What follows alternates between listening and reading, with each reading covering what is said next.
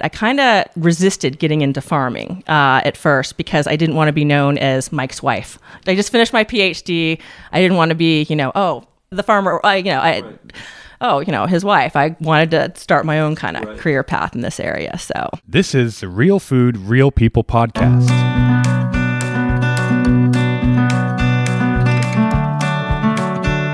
Finding your place on the farm. It's something that those of us who've been part of a family farm at one time or another have all struggled with, I think. But nobody really likes to talk about it.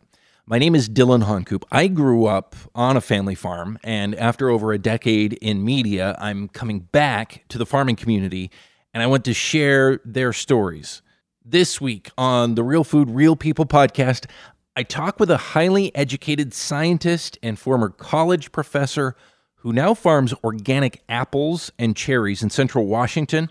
I wanted to know how she made the journey from the academic world into farming, and she opens up as well about the real struggles and triumphs on the farm. So join me now as we get real with April Clayton of Red Apple Orchards in Orondo, Washington, with her farming story and what the real challenges are right now on farms growing what is the state's most famous food.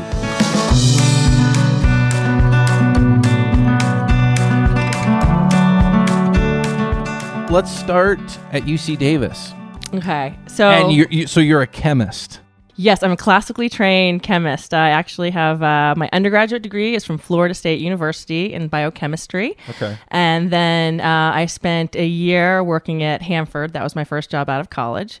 And I did trace organic detection. And so actually there I got a lot of work and practice on gas chromatography, mass spectrometry, which is the tools that are used to test for residue on fruit and produce. So, even though that's not what I was doing, I was familiar with the concepts of how it had to be tested. And then from there, I went on to University of California, Davis, and I got my degree in analytical chemistry. What's been the biggest challenge?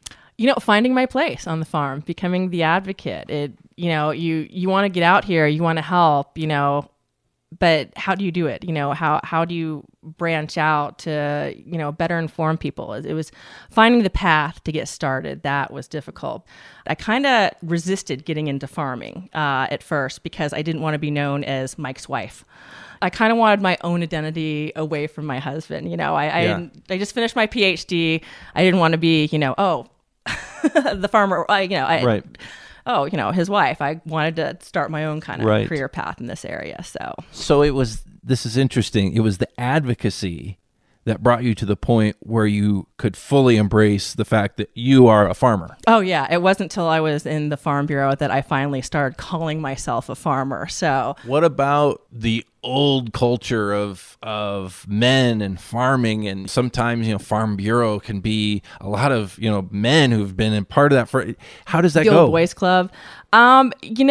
That's just changing more and more, especially today, because farming, it's so important for farmers to be advocates. And you can see everywhere, I think it's the women who are dominating the agricultural advocacy field right now. There's some great guys out there, but, as I look around, I'm seeing a lot more female agricultural advocates. So, we're really, I think women are doing great, and there are some pockets where, it is still the old boys club. But, here, the Chelan-Douglas County Farm Bureau, I'm the president, the vice president is Vicki Malloy. Our secretary treasurer is Susan Van Well. I mean, we're a female run. Yes, we have men on the board, but all the officers are female. So, yes, I understand the old boys club is still there, but, just right here in my neck of the woods, that's just not the case. I think that's happening in a lot of places. Yeah, and too. like I said, a lot of people haven't noticed that yet, but I think there's been a big change that people haven't noticed, and it's just starting to show that women are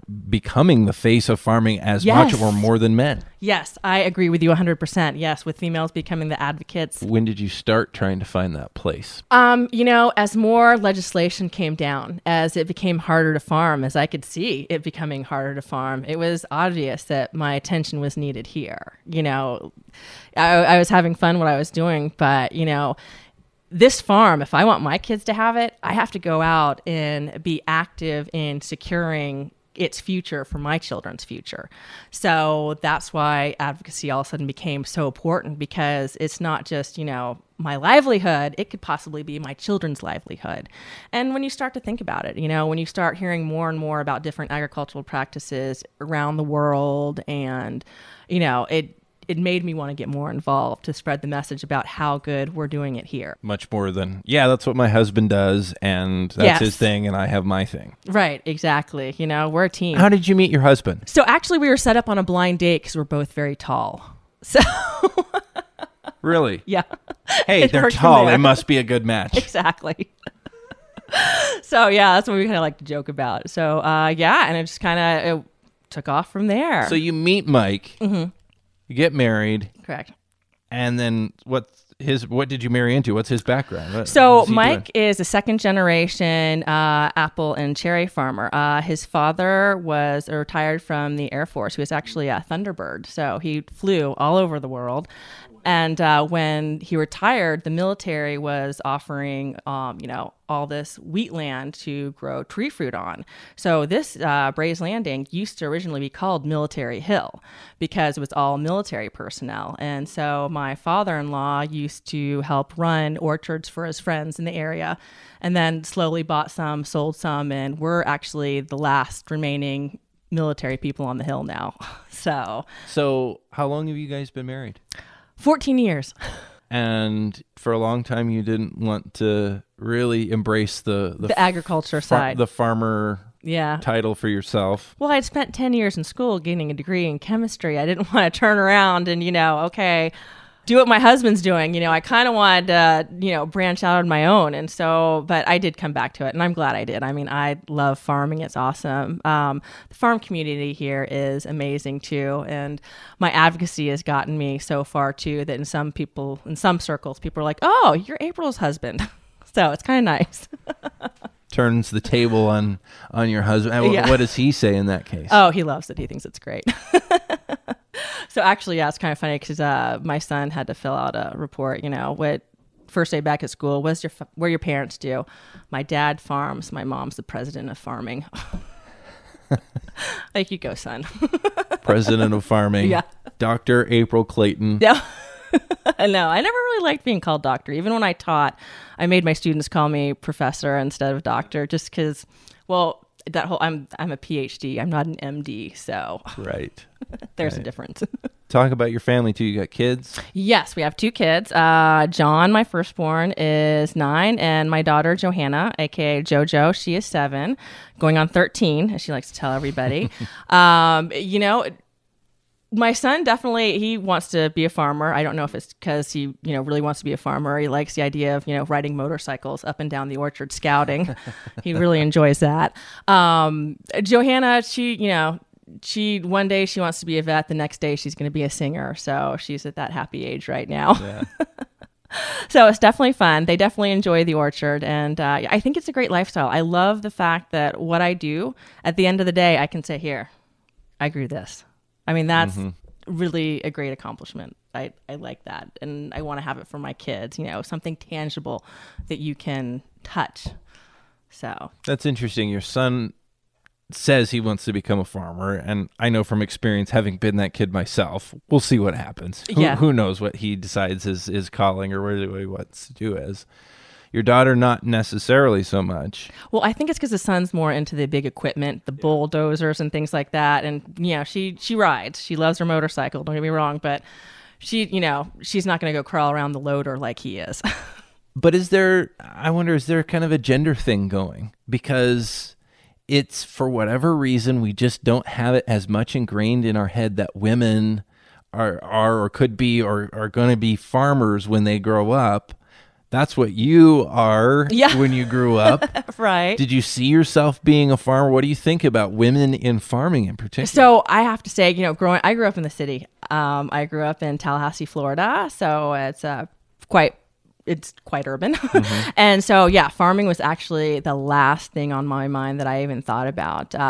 Both my parents were Army brats. So coming from a military, I kind of thought that, if I didn't make it in the chemistry world, that I'd probably, end up in the military world somewhere, because that was kind of our family what they did. So yeah, so when I moved out here, it was really different, and it was definitely a culture change for sure. I enjoyed it. I went from living behind a grocery store to now being 45 minutes from the nearest grocery store, so. But being the person that supplies the grocery yes, store. and being a person who supplies it. So I appreciate so much more the produce section than I ever did before. And it's also different. How I buy food is different now. Now that I know so much about the industry, before I used to just go for whatever was pretty and cheap. Now I actually make sure that, hey, this was grown in the United States, just because like I said before, I deal with the regulations, the codes, and the standards. I know exactly what's going into produce grown in the United States, and that is what I want to focus on. Especially being an organic grower, people always come up and ask me, what do you buy for your kids? And they're kind of shocked when I say, produce from the United States. I don't care if it's organic or not. Conventional is just as good as long as it's grown here. Talk about organic. You guys are not entirely organic. Some of your stuff is, some isn't. This is the first year we're not 100% organic. Our cherries used to be organic, but this is the first year that we pulled them from organic. We were having mildew issues, and the organic inputs that you use to control mildew weren't working, and we were actually damaging our tree because of the amount of sprays we were putting on to try to control the mildew. Hold on. You're saying you were spraying with organic products, and that was causing harm to the trees? Yes, and because of the amount that we were spraying. People don't realize organic orchards, organic farming is just a different way of farming. It's not actually, this great all healthy star that everyone thinks of. If you look at the origin of it, it started in Europe. It actually started as a way to reuse and recycle. If it was found in nature, you can use it in your orchard, no big deal. Well, when the organic movement came here to the United States, it got changed into messaging, healthy, different, but that's actually not true. Organic farming, you have to use actually a much less concentration. So you're actually in the orchard 3 times more with the sprayer spraying. And just that constant being in the orchard spraying just damaged our trees. So now we're going back to conventional so we can spray less, get the trees healthy again. And we'll go from there. If we keep production up, prices stay good, we'll stay with it. So was there a point in time where you guys decided to go organic from conventional and switch over? Has it been an organic operation from the very beginning? We went all organic about 10, 20 years ago. And so my father-in-law kind of dabbled in it, but nothing really. It was actually my husband who really kind of took off with it. So why did he choose to do that? That's a lot of work. It is. It's a lot harder to farm organic than it is conventional, just because of all the different inputs. I mean, you can't use herbicides, so you have to either burn weeds or hand hoe weeds or till weeds. So it's a lot more intense. So yeah, it is a lot more involved, but the premiums were there. Well, the premium market really isn't there anymore for cherries. So it just didn't make sense for us to not make as much money. If we get the trees healthy again, get production up, we'll have more cherries, we'll make more money. So people won't pay more for organic cherries anymore? They will, but the market is so flooded with it that buyers of grocery stores aren't willing to pay more for it. And that's where I get my money from. So what the consumer pays at the store isn't what you get. Oh, no. Farmers, okay. So for an organic apple, I get about between 5 and 10 cents. I need 9 cents to clear, to be even. Break even. 10 cents would be a little bit of a profit. That would be nice. And that same apple, what could I buy it for in the store? You're probably buying $1.99 for it in the store. $1.99 for the same apple that you get 5 to 10 cents for. Correct. And this is a common of all of agriculture. Farmers are typically the ones who get what's left over, and as the cost of doing business increases, gas, transportation, employees' wages going up, storage. Basically, we pay all along the way. as it goes. We're the last ones in the line after the truckers get paid, after the bills are paid at the storage shed, after the bills are paid at the grocery store. Then we actually get an income. Why? Why don't you say, we're charging more for these apples? Yeah, it's just the way of the industry. It's the way the industry works, unfortunately. The apples go to the shed, they box them and make them look pretty. Then they've got the sales desk that goes and calls and says, hey, how much apples would you like? We'll send you 10,000 pounds and that'll go to a distribution where it'll get, Safeway will take it and distribute it to all their stores. We're pretty lucky in the fact that we've been organic, that most of our stuff has stayed on the West Coast. But actually, it's kind of funny. This year, our cherries went to Japan for the first time in a long time. So, yeah, it's kind of interesting, too, because I heard that even though tariffs, have affected China and stuff like that, what they buy is the premiums, the best of the best. They're Japan. Yeah, and China, all of Asia. They don't buy the small, ugly fruit. They get the biggest, the prettiest. And our cherries actually got sold individually. But we still haven't gotten our paycheck for the cherries yet, so we don't even know. So hopefully around October, we'll get all of our cherry money. And then hopefully in March, we'll have all of our apple money. What month did you pick them? July, all of July. And you still don't know and won't know for some time yet how much you're even going to get paid for them. Yeah, that's why farmers don't gamble. We do it every day on our farm. That's crazy. That's crazy. What does that feel like? I mean, to me, that says stress. It is. For us, the stress is once we get in the shed, we get in the shed. We're kind of, can't really do anything about it at that point. So now we just got to sit back and let it ride. So, yeah, it's tough. What's harvest like? Cherry harvest is crazy because we start when the sun is up. So we'll start as early as 4:30 in the morning. Cherries do not like to be picked after 80 degrees. After it gets 80 degrees, cherry doesn't like to do anything. So we'll stop harvest around noon pretty much. But it's every day during the month of July because we are fast and furious trying to get the fruit off. We try to give our crew, the crews have the afternoons off, all the afternoons off. And we try to give them like one day off every 2 weeks, but during the month of July, it just we're so backed up, we're so short on labor that it ends up being, unfortunately, every day. So, but the pickers are happy because they're making money the whole time, so they do appreciate that. And then, apple harvest it's a little bit slower. It's not such a fast pace. We have different apple varieties that are spaced out a little bit better. So is there one thing or are there a few things that could knock your farm out of business? Or is this more a story of which straw is going to break the camel's back? Yeah, it's kind of, definitely losing a certification, that would hurt. If we were to ever lose our Global Gap certification, that would definitely be a nail in the coffin. I think it's the small things that's going to destroy farming. I don't think it's any one thing. The lack of labor is definitely an issue. The ever increasing cost just to do business. I mean, the H-2A program is, I can't even use the H-2A program because it's too expensive for me. So let's talk about labor a little bit because H-2A, that's a labor issue. Guest worker. The federal guest worker program. So what is the scoop on labor? You guys just can't find enough people to work?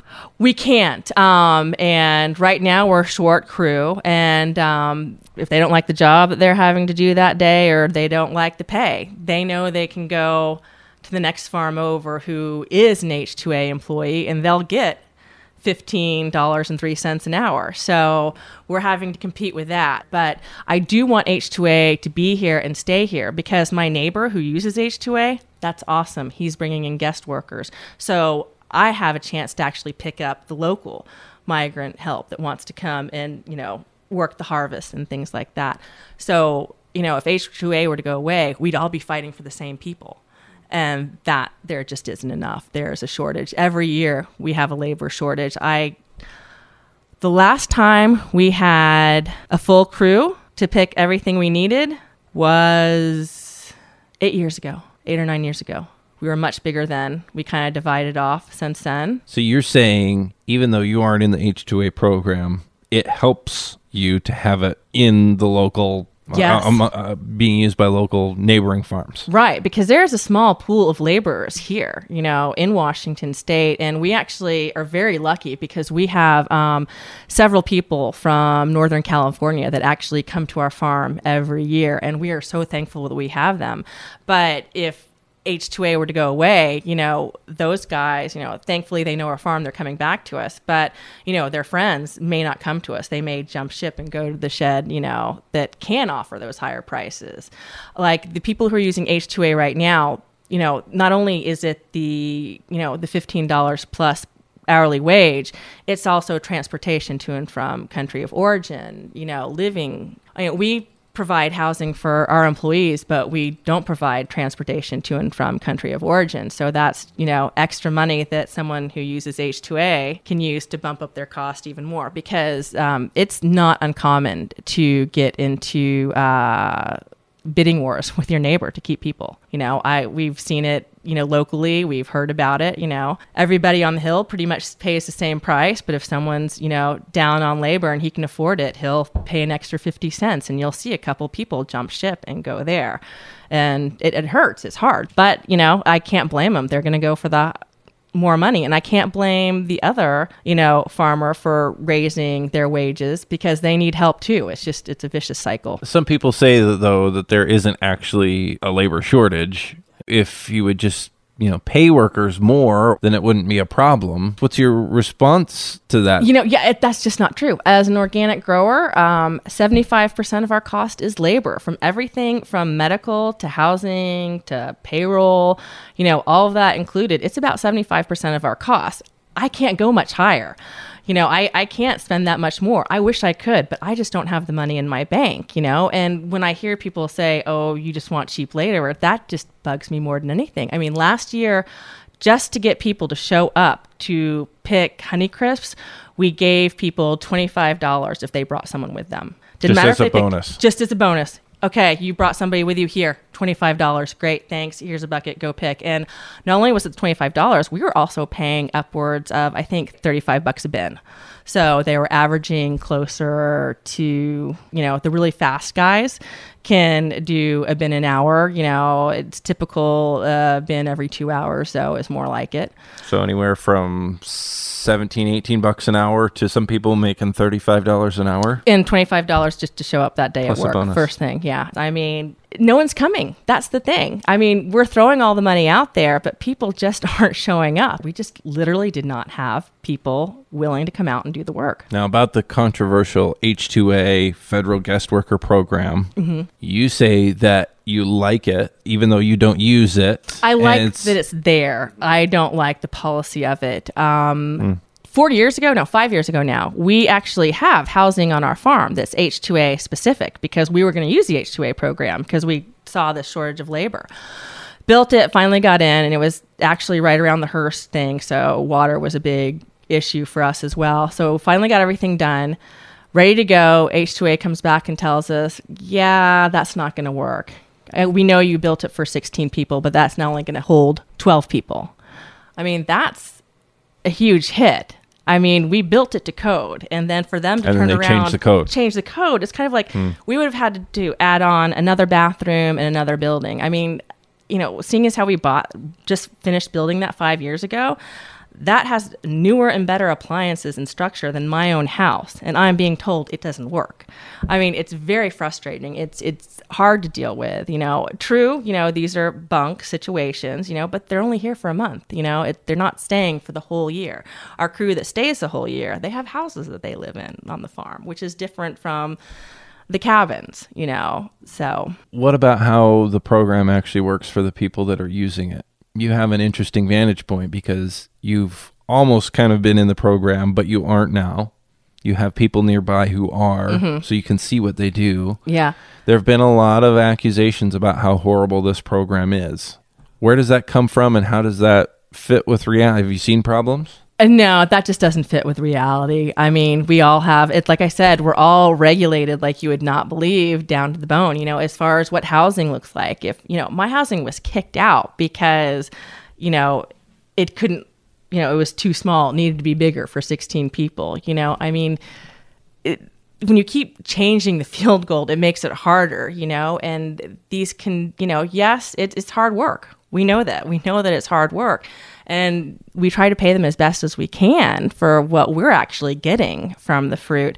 But, you know, farmers are not intentionally being mean or hurting their employees. If we do not have them, we don't get the fruit in the shed. If we don't get the fruit in the shed, we don't get money. You know, we appreciate and love the help that we get. You know we can't do it without them. So it really bothers me when I hear people saying that, oh, you know, we're just out there abusing them. You know, we're not. You know, they're the ones who make this farm run. You know, we're the ones taking the risk. They're the ones who make it run. That's, you know, the beauty of how it works. So I really get bugged, and I don't know where it's coming from because it's just not true. You know, there are bad lawyers, there may be bad farmers. But if you're a bad farmer, you're not going to stay in the game very long because you're not going to get anybody to come work for you. And the H-2A program, they'll kick you out if they think that you are being bad to employees and, you know, disrespecting them and not giving them great, you know, living conditions, then you'll get kicked out. You know, it's not like you can just go and say, hey, I want it. You know, someone's going to come on your farm and make sure and look to see if your housing, is it acceptable or is it not acceptable? What's the thing on the farm that will keep you up at night? Market return prices. Yeah. You have no control over that, you know, and you just have to sit there and wait because we currently have an operating loan. You know, every paycheck that we sign, you know, we're borrowing money from the bank to do that. And hopefully when I get paid my cherry money in October, I'll be able to pay off that loan and keep going again. And hopefully there'll be enough money that I won't have to get another loan. But unfortunately, I see that's what keeps me up at night because if I can't pay down that first loan, I've carrying a loan and getting another one to try and start over again. I mean, that's going to bankrupt me faster than... So it's like a 1-year loan kind of thing? An operation loan is about as a 1-year loan, basically. So is that pretty normal for It's pretty standard farming? for the industry to have an operation loan because, you know, all of a sudden go up to 40 employees at, you know, $14, $15 an hour plus payroll tax. You know, I don't have that money sitting in the bank. Farmers are land rich. We're not cash rich. We don't have that cash flow that everyone thinks we have. And one of my pet peeves is, you know, people are like, oh, that 5th generation farmer, he's just sitting there on a cash, you know, pile of gold. Well, that 5th generation farmer has probably also paid for the farm 2.5 times already because of the death tax. Each time a generation dies, you know, in farming, we're so resilient. We don't think we're going to die, you know? So we don't need to plan. And then all of a sudden the generation goes and the next generation is hit with the death tax, which is 51%. So the kids are going to have to sell off part of the farm to help pay for that tax. And so when you think about a 5th generation farmer, that's 2.5 times they've already had to pay for the farm. So I don't think people understand that, yeah, we may have inherited this, but we have paid a lot to get it. I asked, you know, what will keep you up at night, and you talk about market conditions. Do you have any stories of having gone through that where you're actually up at night and wondering what's going to happen and if you're going to make it?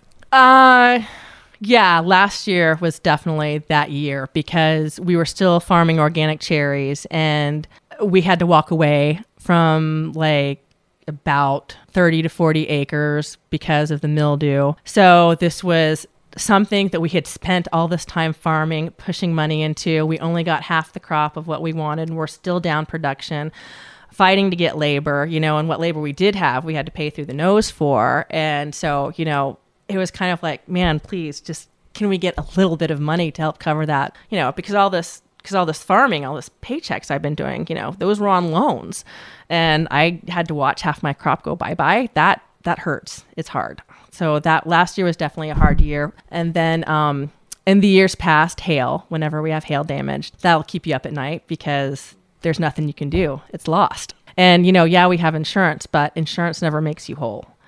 It helps with the damage, but it doesn't take care of the debt that you're in. Walk away from acres and acres of cherries. What does that look like? What do you do when you walk away? You just leave them to... Unfortunately, rot? yeah. Unfortunately, we have to. I mean, because we don't have the labor to go in there and pick it to begin with because it's so expensive. We're already losing that crop. We can't afford to pay someone to go in there, pick it, and then give it away. We'd love to do that. We'd love to give it to the food banks. And we tell our friends when this happens, hey, come out here, come get as many cherries as you want. But in all reality, they're not going to, we produce 500,000 pounds of cherries a year. So we're talking about losing, a third of our crop. That's a lot of pounds that you're not going to be able to get rid of. You're not going to be able to get rid of it just giving it to your friends, and you're not going to be able to get rid of it, trying to pick it going to a farmer's market. So, and it's really bad for the trees too, because if you have old fruit that's sitting on there rotting, it stresses the tree out. So it's not going to be as in good production for next year. And you've got this fruit that is now the perfect breeding ground for bad bugs. So it's a very bad situation to be in. You're just, you're in knots because you're like, okay, I lost this year's crop. How much of next year's crop did I lose too by not being able to take care of my trees properly by getting the fruit off them? So, and I'm leaving this fruit in there that could potentially, damage my crop next year by breeding bad bugs. So it's a vicious cycle. So what, you said you're in knots. What does it feel like when you're there? You're in bed and you can't sleep because your mind keeps running over other things. Well, how am I going to pay for this? Well, what am I going to do for that? Well, how am I going to cover this for tomorrow? And if I can't pay for, this spray, and that's the other thing. These chemicals we use are highly concentrated and highly expensive. They're not cheap. We're not out there just throwing them around willy-nilly because, we think it's great. No, we've got this, like my husband always says, you measure it with a micrometer and you unfortunately have to cut it with an axe. So, we're doing as many calculations as we can to save money, to not, overuse chemicals when you don't have to. But unfortunately, these things cost money. And if you can't afford that spray at that time, like calcium is important for apples because we get bitter pits. Bitter pits are those, they're little black dots in the center of an apple. It goes through pretty far, so it's not really good for processing either because you can't just peel it and get rid of it. That's from a lack of calcium? It's a lack of calcium in the soil. And sometimes calcium can bind together in the soil. And so you may get this reading of, oh yeah, you got calcium, but it's just not being, the tree just can't absorb it. So, there's all these other issues you have to think of, and you're sitting there worrying about that. So, not being able to afford something could put you in danger for next year's crop. So you just sit there and you're like, oh man, what do you do? And there's nothing that you can do. No. So. Except in a lot of cases feel awful. And I know that can put, having lived through these kinds of things in the kind of farming I grew up around, I know it can put so much pressure on everything else, relationships around the house, other decisions that aren't necessarily even directly connected. I have a friend who jokes every July that she becomes a cherry widow because her husband's gone during the entire cherry harvest. So she's kind of, like a widow at home waiting, hopefully hubby will come because he's out there working. And so, I understand that, and luckily I'm on the farm and can, help out and work too. I mean, one year there's a picture of me pregnant with my son on the backpack behind me. And I'm sitting there in the field hosing down, bins of cherries, writing tickets for everybody, So thankfully it's a family business where we can work together, but it is stressful. It can be stressful at times for sure. I mean, like I said before, that's why farmers don't gamble. We do it every day. You do a lot of social media. What's that like? Is that a positive experience to be out there and that public that way? She's shaking her head. No. No. Social media is tough. I got to tell you, because, I do kind of take it a little personally when I read, people saying, oh my gosh, you are so bad, you're not paying your laborers anything, you're treating them horribly, and it's like, no, that's not the case. They're actually, we're trying to give them a decent wage. There's been, I don't think people realize there are times when we don't take home a paycheck to make sure that, this is covered. That's very common for owners, and I don't think people realize that, and plus we don't have, like you said, we only get paid once a year, Once harvest is in, and that's our paycheck, and we don't always know what it's going to be. We can't calculate it out. So it's definitely a tough field. And so to have people on social media just sit there and trash you for it, it's hard. Yeah. And I mean, sometimes, especially with social media today, because it's no longer, oh, well, I don't think that's right, blah, blah. It's like, oh, you're a terrible person. I mean, they can get downright insulting. So it is tough. And, it hurts because I have some friends that, aren't quite so much friends anymore because they think, I'm a slave owner. It's Really? like, well, no, they're like, your employees, they believe what they've been told. And it's like, no, come to my farm. Come talk to them, But they're your friends. They don't know your character? I mean, they know my character and they know me, but they're the activists who have their belief system. It's hard to change someone's mind who's, ingrained. That's the way it is. So, but I am lucky because a lot of my friends who do know me, they're like, oh, wow, I had no idea. That's amazing. So it is fun, and I am thankful for my good friends who, and I actually have a couple friends who have become agricultural advocates, not because they have a farm, but because they find what I do so fascinating. And so that's always, that's positive, and I appreciate that. But it's the negative Nancy's on social media that just kind of wear you down. So you've actually lost friends because of the false things, the false accusations that activists have made about you. Well, it's not like all of a sudden they stop talking to me, but, it's like, I can tell you're not following me on social media anymore. I can tell, And it's sad because it's actually a couple of family members, So, and I think also it kind of, in today's political climate too, it's easier to go for a dagger than it is, for a handshake. Well, thank you for opening up and telling your whole story. Fascinating, your journey from Tallahassee, Florida to here in Orondo, Washington, and all points in between. Well, Dylan, thank you for having me. I've really appreciated the opportunity you've given me here today. It's really cool, and thanks for showing me around your farm as well. It's really cool what you guys are doing here. So thank you. Come back anytime. Keep up the good work. Thanks. This is the Real Food, Real People podcast. These are the stories of the people who grow your food. Thanks for listening to the Real Food, Real People podcast. Don't forget to subscribe, and we'll be back with another episode next week. Also, check out our website, realfoodrealpeople.org. The Real Food, Real People podcast is sponsored in part by Save Family Farming, giving a voice to Washington's farm families.